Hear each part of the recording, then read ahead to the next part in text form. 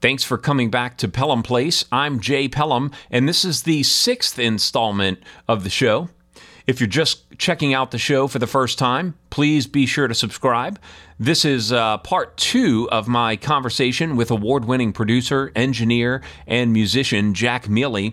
Jack and I have been friends since the late 90s or so when I was still living in New Orleans. And in this second part of our conversation, Jack talks a little bit about the bands he's been working with in the studio, bands like the Iceman Special and Burn House. We also get into some of the TV work that he's done. And then we talk about his bands, The Morning Life and the powerhouse 80s tribute band, the Molly Ringwalds, and especially how the coronavirus pandemic has impacted playing live, touring, meet and greets, and some possible plans for some great video content in the near future. Be sure to connect with Jack on social media or at his website, jackmiele.com. Also, thanks again for checking out Pelham Place. Sit back, grab a drink, and enjoy this conversation with Jack Miele.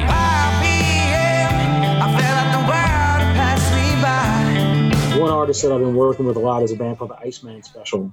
And they, New Orleans band, but they're on all the, well, they were on all the, you know, the big like jam bandy kind of circuit, and they're doing really well. And I think that they're probably pretty close to getting a record deal because they have a real fan base that follows them everywhere.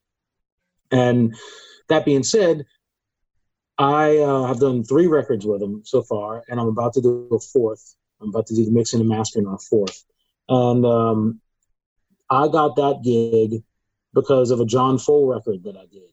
Who John is the pretty well-known guitar player. He used to play with Dr. John, and he's a great solo guy in his own right. But I did his solo record, and those guys heard that record and looked inside the liner notes, and it said, you know, engineered mixed or engineered by Jack Miele, and they were like, "Who did this record? It sounds amazing." And they sought me out without knowing me at all because of this, just based off the strength of the sound of that record.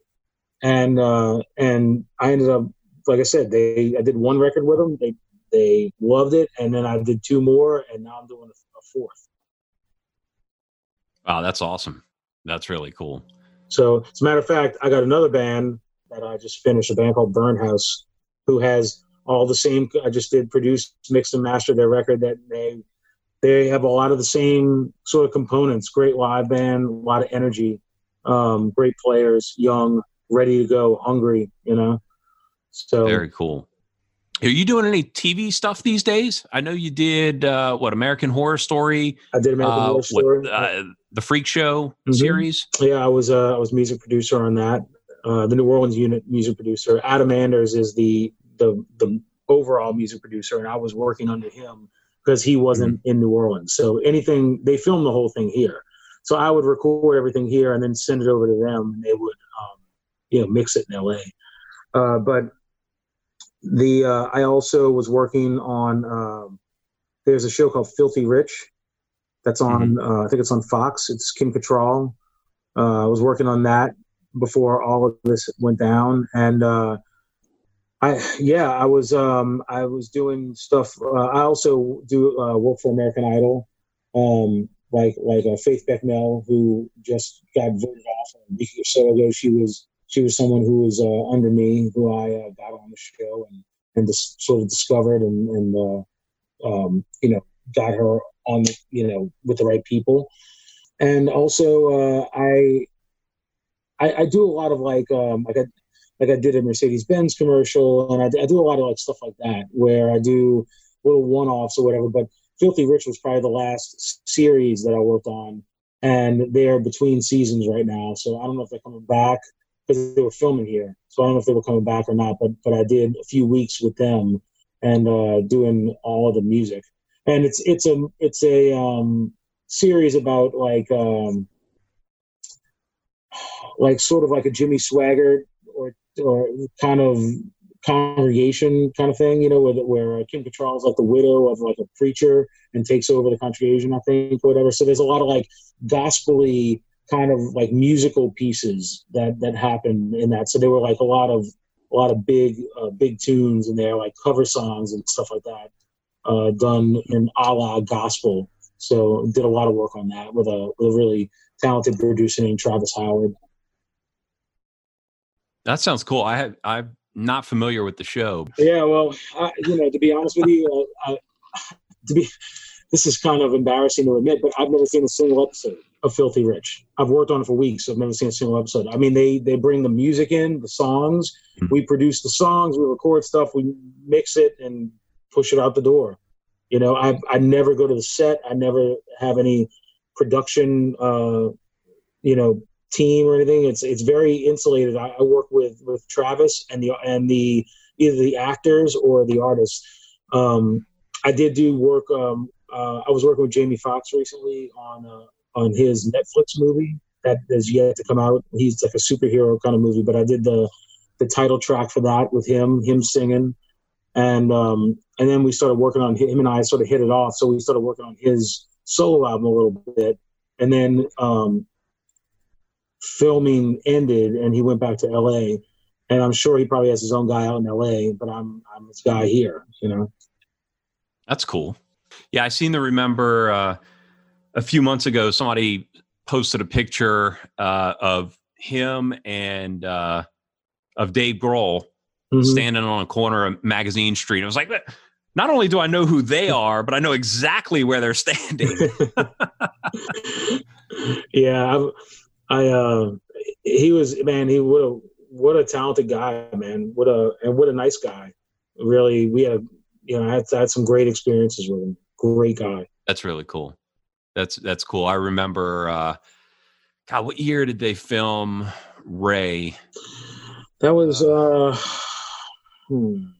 probably 2002, maybe 2 or 3. Yeah, something like that. I was going to say, I know I was still in New Orleans, and I just remember even back then, and I mean, New Orleans is just that town where when celebrities are in town, they mix in with the locals anyway. So it was never. Well, that's really also, Taylor Hackford directed that, and he, lives in New Orleans or was living. Yeah. I don't know if he still does, but was living.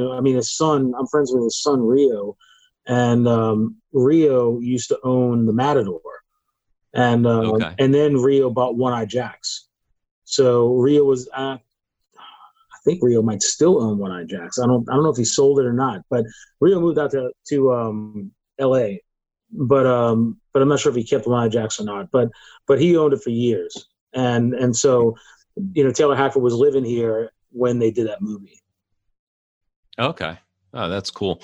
Yeah, it just it never surprises me when I see things like that anymore, because I know how that city is, and it's one of the things I miss so much about living there. Is biggest little city in the world. You never know who you're going to rub shoulders with anywhere that you go, and everybody knows everybody. Exactly. So I know you're on sort of a holding pattern now with the live music situation. Unfortunately, other than you being in the Molly Ringwalds, are you still doing any of the original projects that you were in? So I kind of, no, I'm not. This is a short answer. My original band, The Morning Life, is a band that unfortunately has been marred by a lot of tragedy. So our guitar player passed away, and in the middle of making our last record, which was 2000, what are we in, 2020? It was probably 2016, maybe, something like that. That sounds right. So he passed away 2016 to 2017, somewhere's up in there. I don't remember exactly, 3 or 4 years ago. And then when he passed away, the guitar player for the Afghan Wigs, Dave Rosser, took his place on the album. And then we had finished making the album, and right after we finished making the album, a year later, Dave got cancer. And before we even got a chance to do any sort of CD release show or anything, Dave passed away. So, wow. So we kind of put out this album. It was an album that's sort of written about the death of our guitar player. The album's called The Sound of Collapse. So like, because the whole thing just sort of imploded or whatever after that. But it's a really great record, and it was our third full length record, and we made 3 great records, and then sort of took a break. Sort of said, you know what, I think this is probably going to be my last foray with this band, and then started getting busy with producing and playing shows with the Mollies, and even last year, November, my wife had gotten a gig out on Bourbon Street 2 nights a week, and it was a cool rock band, and their guitar player quit, and she just sort of loosely was like, you want to do it? And I said I'd love to do it, and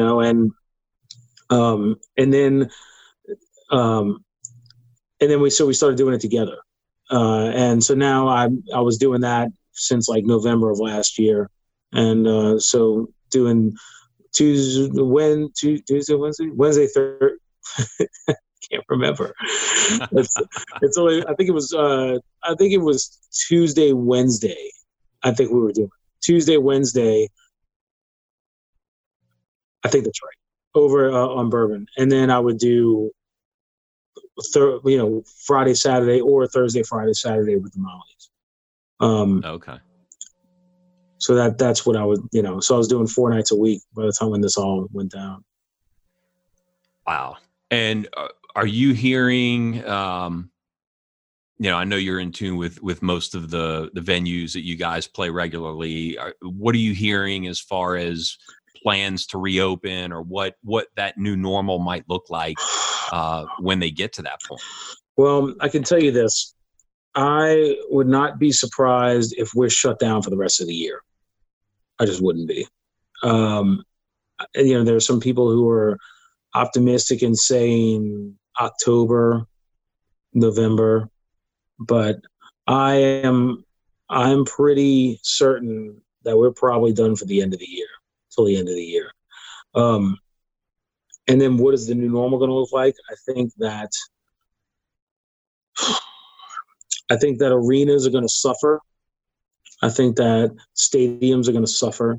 I think that who's going to win in this whole thing are going to be theaters. I've also heard people talk about the end of general admission. I think that clubs will probably be the first to come back. I think that smaller clubs, who are especially ones that are independently owned. I'm not talking about House of Blues that are owned by big conglomerates. I'm talking about, your Maple Leaf and that kind of thing. I think those are the kind of clubs that will come back first. And I think that they're going to have to operate at a smaller capacity. Just like you have a fire code, I think there's going to be a capacity code, and where people can spread out. And I don't know. We're in uncharted territories. They're talking about doing theater seating and leaving a gap between each person, and Yep. like a checkerboard, staggering it like that, and having half a house, but doing multiple nights, But the thing is that how do you offset the costs? Well, what's going to happen? Ticket prices are going to go up, so ticket prices were already right after a time that unemployment is at the highest it's ever been, and ticket prices were at an all-time high. Yeah. People are paying $400.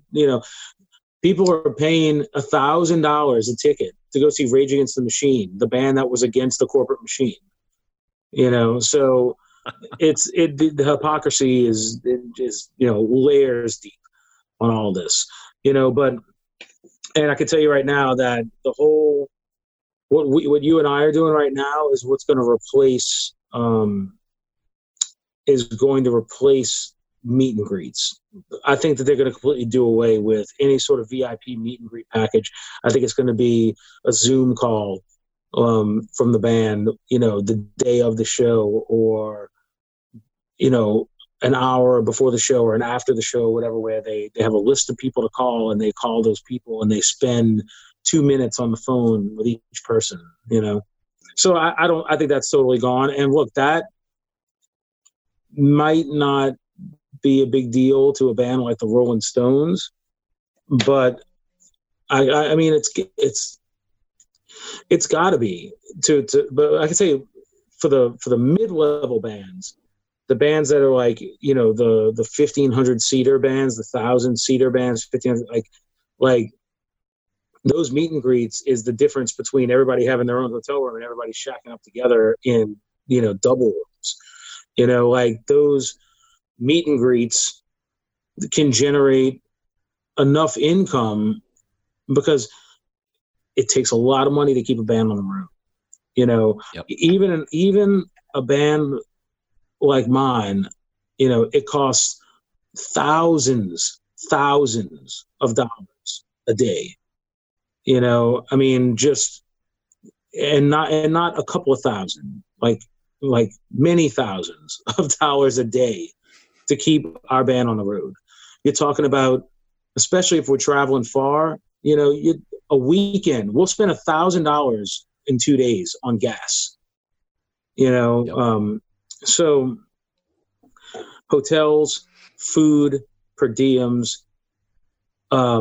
management fees, booking fees, accountant fees, attorney fees, just whatever. It's there's, you know, advertising fees is everything. You know, it comes out, tax, it all comes out.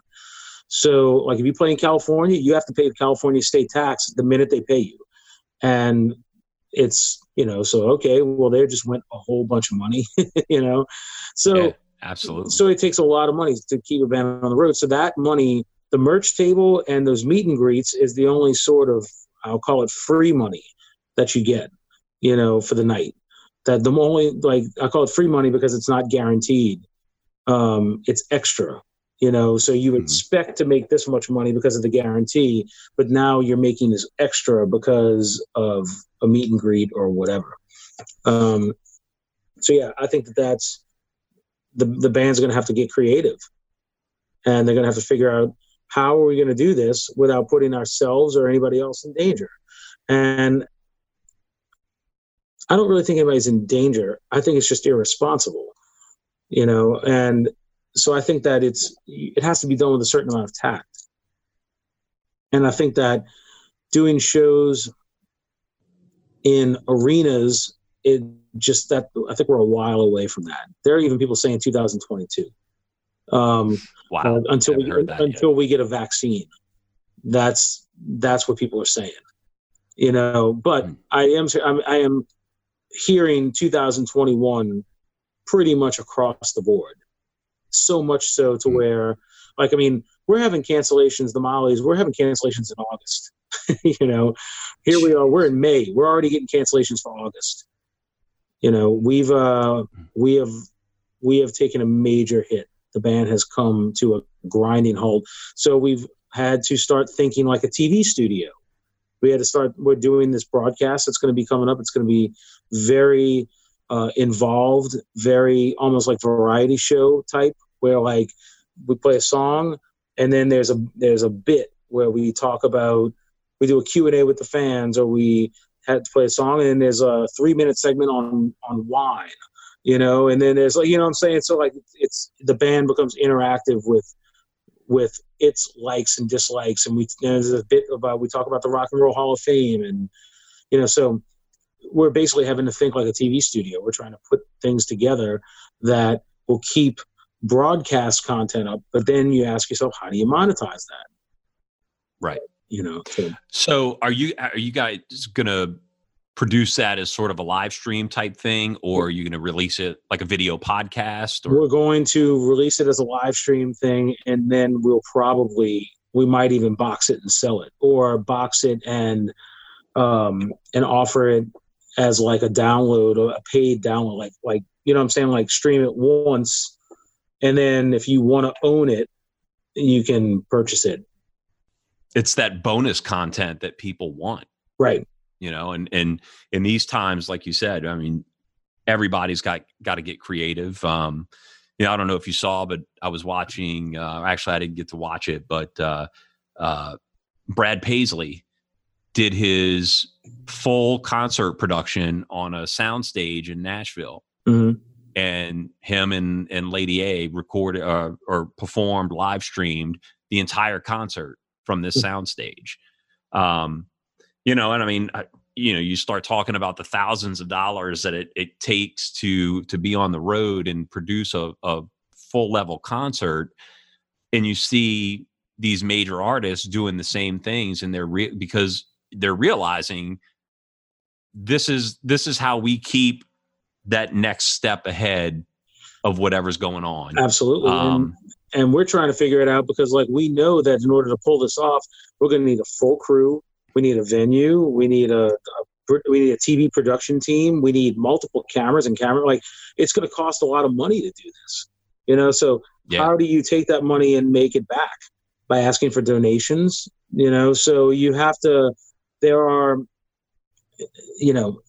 still isn't a great way yet that I can see, but I can tell you, you heard it here first. What's going to end up happening is bands are either going to do one of two things, where the band is either going to have its own channel or its own app on like Apple TV that you subscribe to, like HBO Go or something.